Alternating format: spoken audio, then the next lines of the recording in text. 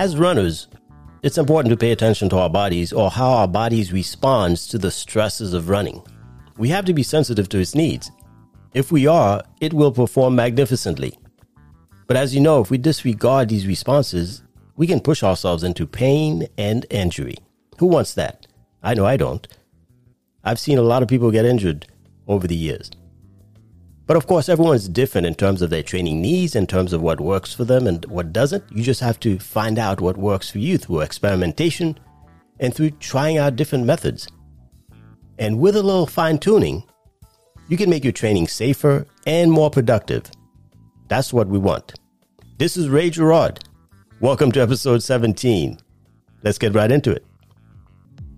Welcome to the Rookie Runners Podcast, a show that explores the challenges and conversations runners are having as they begin their running journey. We run to become the best versions of ourselves. Embrace the process and enjoy each and every step. Now, here's your host, Ray Gerard. Embrace the process and enjoy each and every step. That's what it's all about. Thank you so much for joining me today. Hope you are well. The month of March is upon us. And the month of March and beyond promises some better weather and some live racing opportunities. As runners, we look forward to those live racing opportunities, right? Last time I had a live race was in March of 2020. So it's been a year. So for the entire year, I've been doing virtual racing. I'm kind of tired of virtual racing. So I'm really looking forward. I think I have something set up for April. Should be my first live race, and I'm looking forward to it. And of course, the weather is getting better, especially here in my neck of the woods. So I've been doing a lot more running, and things are going well. The Unforgiving Fitness team kicked off its March Madness. What's that, you say? March Madness, which started on March 1st, of course, is a competition where the goal is to complete as many miles as you can, run or walk, I like that, by the end of the month. And I am all in. Shout out to the entire Unforgiving Fitness team and Captain Joel Almonte. You can find them on Instagram at UNFRGVN Fitness. So check him out. But even though I'm participating, at the same time, I'm making sure that my approach is smart and productive. Because as you know, I don't want to introduce too much mileage and end up being injured. That's not good either. But speaking of which, I've made some tweaks in my training recently. I've started incorporating some run-walk intervals. And it's been working out well for me. My favorite interval is 3 minutes run and 1 minute walk. I've read the Jeff Galloway training concept, which includes a run-walk-run method. Jeff Galloway proposes this method as a way to incur less fatigue after a long run, deliver all the running benefits without exhaustion or pain, and just less overall stress on the body over time. It's worked well, and in fact, it works well for a lot of people. One of my friends, Andrea McHugh, she was on episode 2, ran 5,000 miles in 2020 using a run-walk method in a good portion of her runs. When I asked her how does she stay injury-free while running 5,000 miles in 1 year, her response was, she runs easy most of the time. That's a good lesson that we can all benefit from. If you want to hear more from Andrea McHugh, listen to the Rookie Runners Podcast, episode 2. And coming up in segment 2, my friend Drew Milden is standing by. He is a former athlete, a former high school track athlete, and podcaster. He will be talking about his running journey and podcasting, of course. We're both podcasters and runners, so we have to talk about both, right? For sure. So I'll be right back with my conversation with Drew Milden.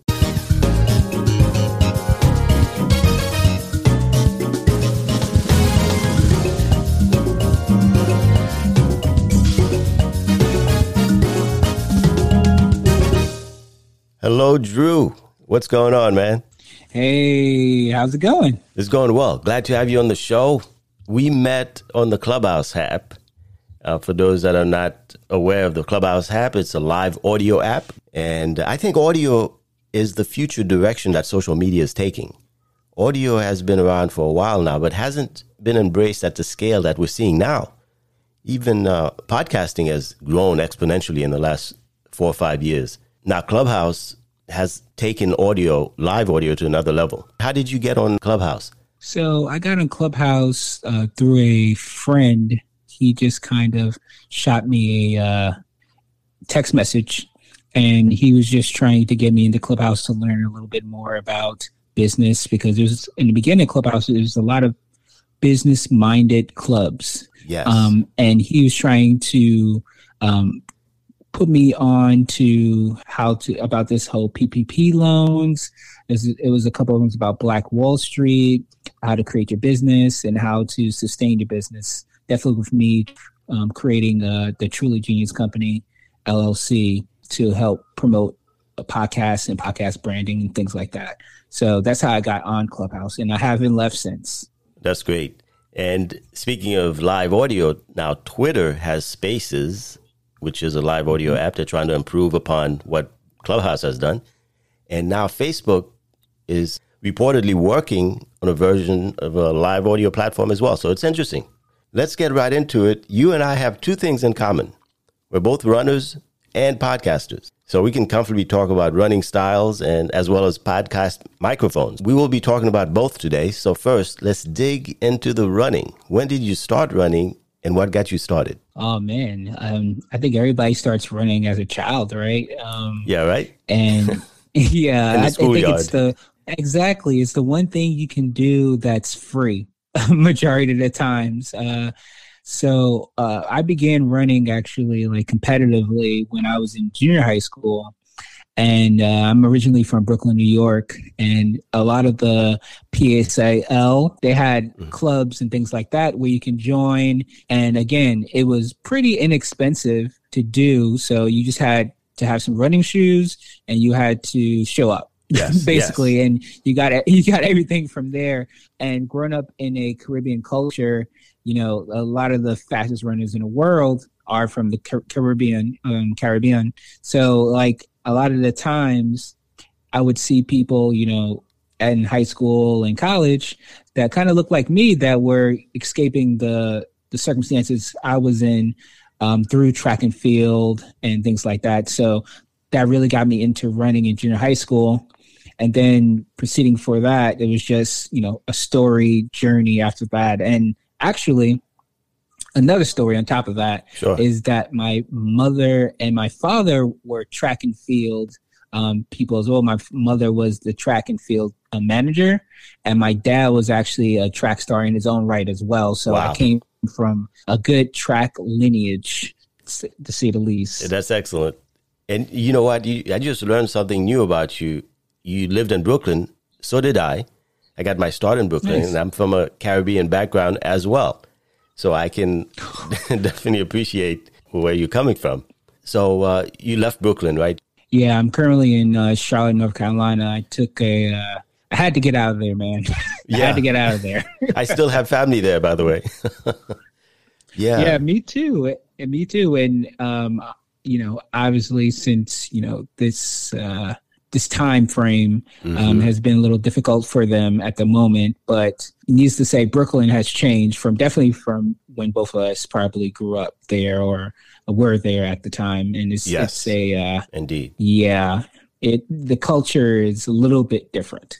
It is. But I love it nonetheless. For sure. You ran the 800, the 400, and the 200 meters. That means you were fast. That's how I look at it. Those events are usually reserved for the guys that have both speed and endurance. I know because I ran the 400 meters in high school, and it takes a lot to compete in those successfully. What was your favorite event? Honestly, my favorite event was the 200. So I wasn't super, super duper fast that I can be competitive in 100, but my turn on definitely a bank track indoors on a 200 was monstrous. That was my Got you. I know exactly what you're talking about. when you coming out, it was called the place I used to run in high school, and that's where I kind of had my most prophetic times as a track runner.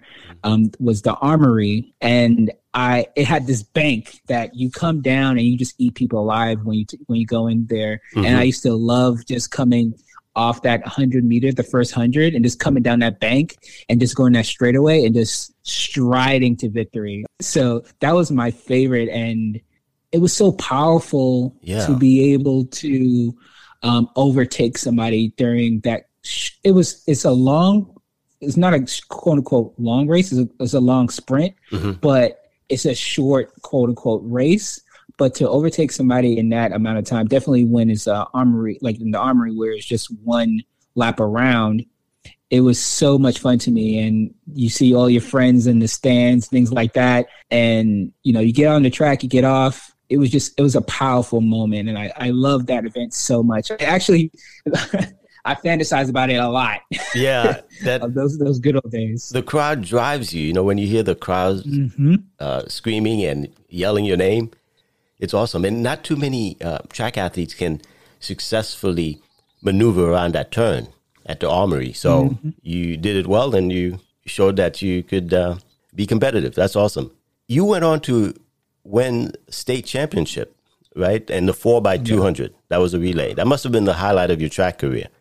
To be able to call yourself a state champ in high school is a huge accomplishment. Congrats on that. And that qualifies you to be called a track star as well. So in my book, you are. And I think all high school athletes that do well at one point or another, they have to dream. You just spoke about dreaming about those past races. Did you ever at one point dream about the Olympics to get there at one point? Actually, I did not. Okay. I never had a idea of what I was going to do after high school track and field. Okay. I knew I was going to try to pursue it in college, and because it was something that excited me, something I loved. It's like any sport, if you've done it for so long, you become immersed in the culture of it. And I was part of track and field, so I knew I was going to be a part of it, but I didn't know if I was actually going to be, I was realistic with myself. Yeah. I wasn't so good that I felt like I was, I was breaking records here and there. I was going to different events, Mm-hmm. I was going to different events and things like that, but I was being realistic about myself. So I always had a technology background, knew that was going to be my thing to pursue in higher education. But crazy story about my track career, though, if I may go back. Sure. So in high school, I actually got kicked off the track team my junior year. And in high school, I had a pretty good temper. And one time we went to a meet at the Armory, and I was told I wasn't running, even though I made it up there. And, coming from Brooklyn all the way to the basically lower Bronx, upper Manhattan, mm-hmm. Was a journey for me, obviously. And I had to use my own money and things like that. So I was upset at my coach for telling me that I had to come up there, and then it was a whole ordeal. So at one of the practices, I had a blow up on my coach, and needless to say, I got kicked off the team. And this is a story of how you should sometimes. This is how I learned about humility mm-hmm. and how to be a good person, because I got kicked off, and then I said, what the heck am I doing here? Why was I acting like a spoiled brat? Why was I acting like I was the chosen one when I knew I wasn't? Mm-hmm. And I actually went to my track coach and had a conference with him, with my father, and apologized immensely and sorry for the blow up and things like that. And kind of took a look at myself and said, hey, so you can't take yourself too seriously sometimes. And you also have to know that you're not above the team. So amongst that time when I was kicked off, I actually went to another coach. His name is Coach Adams. And so Coach Adams was a coach at Hunter High School, and my dad and him had a good rapport because my dad was a coach at Hunter College. So during that time, I was actually not on the track team. I actually got a lot better, like a lot better. I probably gained 10 pounds of muscle. Mm-hmm. I was, cut down my 200 speed about 5 seconds. That's when exactly I learned how to run that bank on the Armory, cut down my 400 time down about 10 seconds, and had access to all these different types of equipment at the Hunter College that I didn't have when I went to my school, which was Trans-Tech High School. So needless to say, for that, after I got done with having him as a coach, and then also I had my dad as a coach, which pushed me even further, I went back onto the senior year, went back on Trans-Tech team because I was able to come back on, and that's when we won the state championship. It took me to have a blow up, took me to apologize, and it took me to explore other coaches to reach that pinnacle of winning a championship. That is awesome. I'm glad you shared that story, because it goes to show that there will be obstacles to overcome in life as in sports, and we have to learn to navigate these ups and downs in order to be successful at whatever it is that we do. So I'm really glad you shared it with us. And I remember my coaches well. They made an impact on me, and some of the lessons that I learned about life, about running, about competition, about teamwork, I still remember from those high school days. That's how important coaches were and how much of an impact that they can make on a young person. Moving on, after high school, I kind of hung up my running shoes, as I like to say, hung up my spikes, didn't run anymore. I discovered other activities which were far more interesting. So at that point, I focused on college, career, and the ladies, of course. I was just thinking that. I was like, the activity is called women. Yes, that's how we used to think. But at what point did you leave the competitive running life behind and say, hey, now it's time to move forward and do other things? In college, I actually got on a team where the coach was used to coach some of my high school teammates in Jamaica.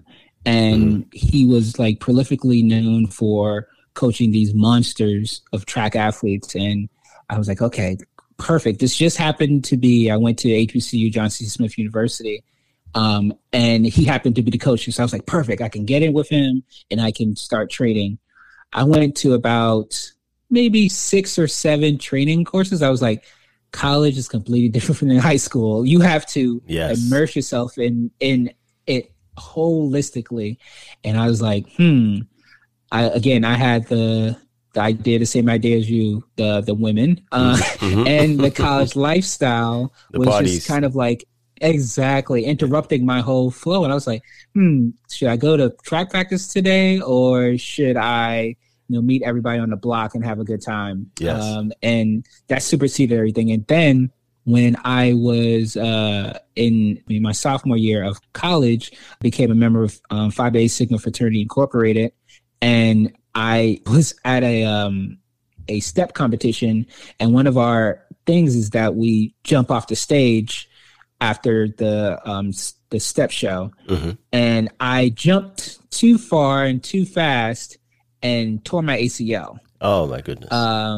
Yeah, so I tore my ACL there, and that kind of like ruined me from track for at least a year. So I kind of took junior year off, and I was like, I'm not going back senior year. So that's when I officially kind of hung up, like you would say, hung up my spikes. Yeah. But I did venture out to, when I went back home for like summer break and spring breaks, I would coach kids, underprivileged youth out in Manhattan. Basically just, hey, it was a park, New York City Parks and Recreation Club. And it was just for kids 3 to about 7. And we coached them Tuesdays and Thursdays about track and field. And I went and participated in that every time I went back to school. So I was like, if I can't run track anymore, at least I'm going to give my time and my space to help the youth get a part of it and become immersed in it. That's great. That's what it's all about, giving back. And that's what I love so much about running, is that I'm able to give back some of the things that I've learned, some of the knowledge that I've acquired over the years. So that's, I think it's great that you did that. Decades later, here I am running more than ever. When I was in high school, I hated distance, but now I'm running distance because I enjoy the camaraderie, the age group competitions, the opportunity to just simply stay healthy and to better my best. I like being out there and breathing the air and knowing that, hey, I can do this. What about you, Drew? What's next for you as far as running and fitness? First and foremost, you are speaking to my heart about hating long distance running in high school and college. Yes. I don't care. I hated cross country. And my coach used to make us, and the coach used to make you do that just to keep you, fit for indoor and outdoor. And I used to hate cross country. I was like, why am I running a mile and a half? Like, yes, exactly. Same here. And in the woods, and we used to run this park called Van Cortlandt Park, and it used to be the most woody, hilly area. And then Prospect Park we used to run to, it used to be the most hilly. And I used to be like, oh my God, it's 12, and this is in the middle of New York, so it's like 20 degrees at one point, and you have a leotard on trying to run in the woods. I never understood that, but to your question. Right now I am doing a lot of running just for fitness, like yourself. I am trying to last year was my goal was to run the New York City Marathon, but obviously things occurred that made us not be able to. Of course. And I was literally on the list and everything, whatever. But eventually that's my bucket list is to run the New York City Marathon. And this year I went to run the Novant Marathon here in Charlotte, and I'm also doing Spartan races. So I'm trying to get a Spartan race, if nobody knows, they have 3 tiers to meet the trifecta. There's the sprint, the beast, and the super. The sprint is about a 5K. The super is about a 10K, and then the beast is about half a marathon. And they all, in between all the running, there's about 15 to 30 obstacles that you have to overcome as well. So that's kind of like adding my running aspect and also my working out and physical endurance as well, where I'm pairing to succeed in those events as well. So I have my first one.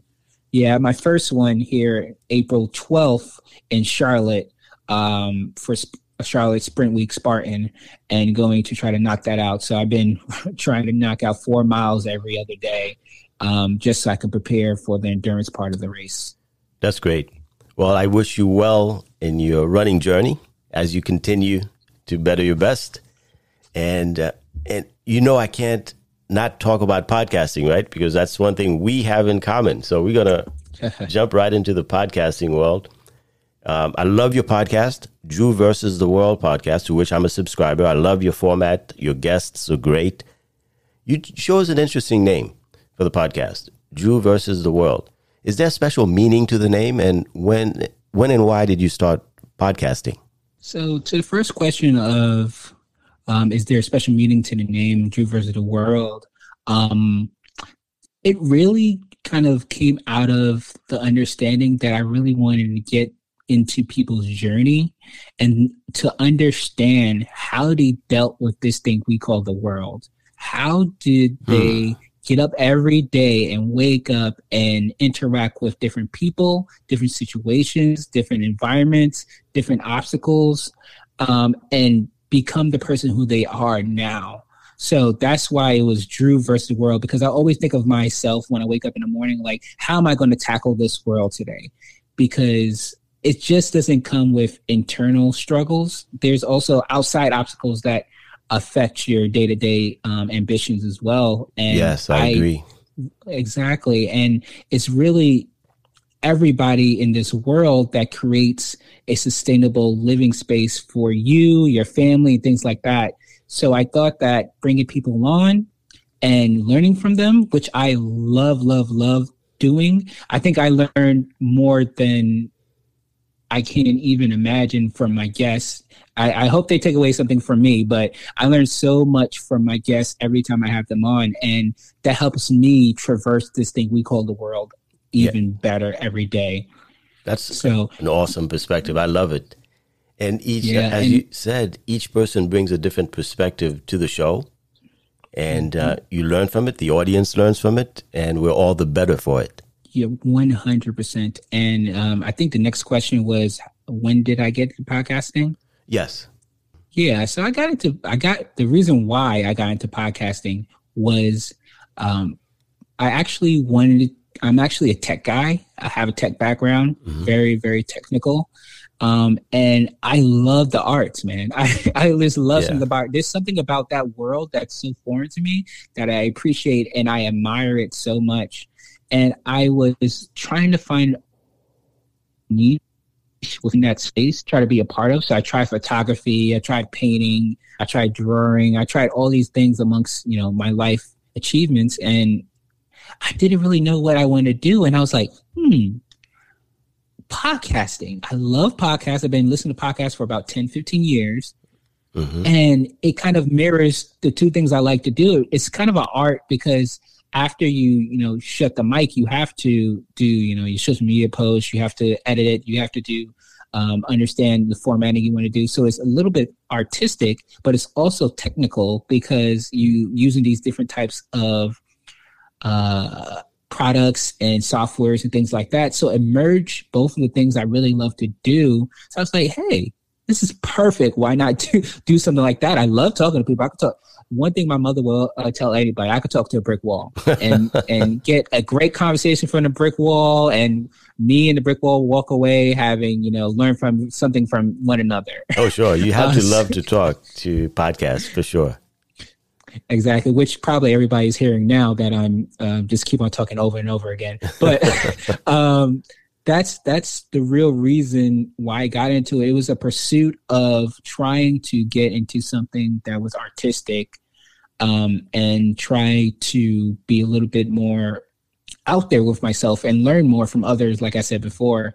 And I got into it around May of 2018. That was when my first episode dropped with Randall, which is one of my close friends, and a local Charlotte rapper originally from Maryland. Okay. And we literally did it with lapel mics on somebody's couch, on our phones. The audio is garbage, but I keep it up there. I could like take it down and edit it up and make it sound good like it does, like my episodes sound now.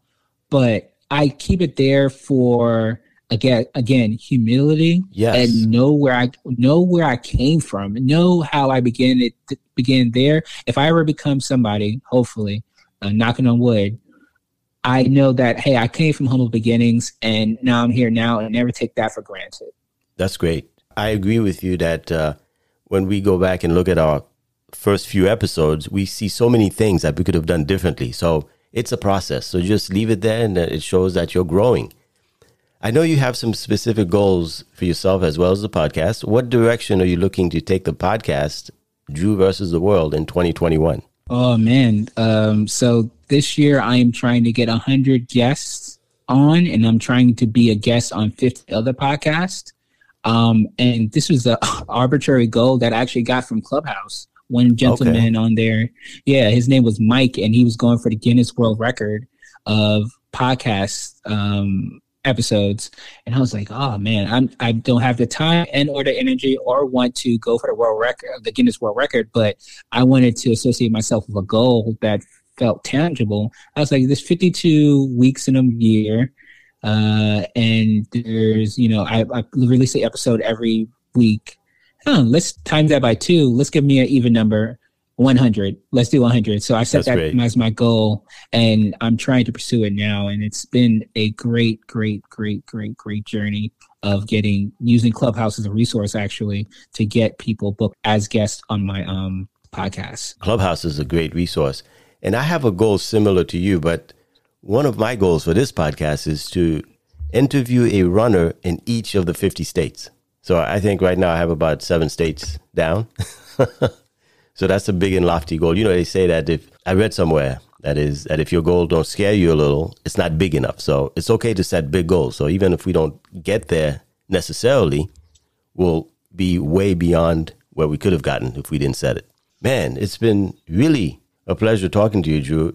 I'm sure we have to do a part 2. It seems that I feel as if there's so much more to talk about, you know, now that I know that you have the Caribbean background, that your parents were track athletes or track manager, and you're from the Brooklyn area. I recommend your podcast, which is on Instagram. I like how you've incorporated video into your podcasts, and I'm looking forward to trying that out myself. I think it's great. So tell the audience where they can find your podcast on the web and any other projects you need us to know about. Hey guys, this is Drew from Drew vs. the World. You can find me at www.drewvstheworld.com. That's www.drewvstheworld.com. Or you can find me on Instagram at Drew vs. the World Podcast. I'm on all streaming platforms: Apple Podcasts, Google Podcasts, Amazon Podcasts now, and Spotify. So just listen up. Episodes coming out like hotcakes. Please subscribe, like, and review, and give me any feedback that you guys have. I love feedback. So again, this is Drew from Drew vs. the World, and thank you so much for having me on. This has been a great. I listen to your podcast a lot, actually, because of my running background, and this has been great. So great. Such a great time. We definitely have to do a part 2. Definitely, Drew. I wish you all the best moving forward. And we'll also have to perhaps host a room on Clubhouse sometime. I think that would be a great experience for listeners as well. And really enjoyed the conversation, Drew. Good luck moving forward. Let's do it. Yeah, for sure. Thanks again. Be well. Take care, Drew. Thank you. You too. Take care now.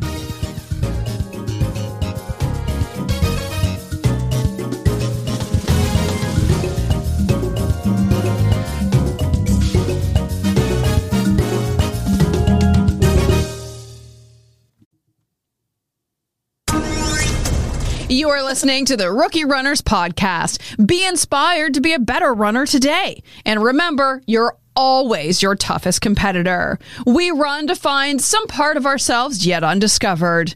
Embrace the process and enjoy the journey. And now, stepping back to the mic, here is Ray Gerard.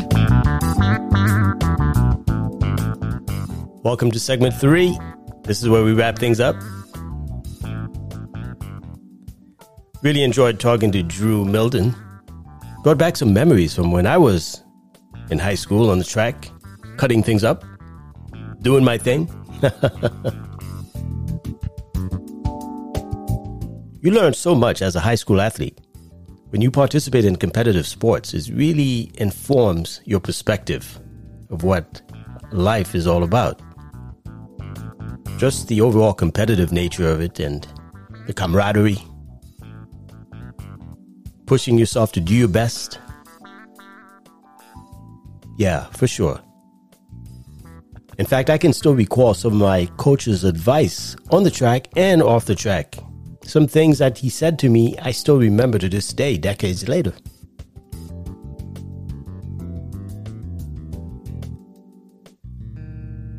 Let's keep the conversation going, folks.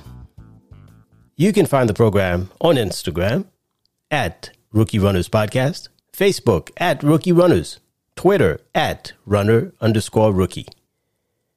And of course, send me a direct message on Instagram. You can find me also on Anchor. That is Rookie Runners Podcast /Anchor. If you click on message, you could actually leave me a voice message right there. So definitely use that if you wish. The show is also on Spotify, Apple Podcasts, Google Play, Podbean, Radio Public, Pocket Casts, among others. Wherever podcasts are played, you will for sure find the Rookie Runners Podcast. And as I always say, until the next time, stay safe, be well, and run happy.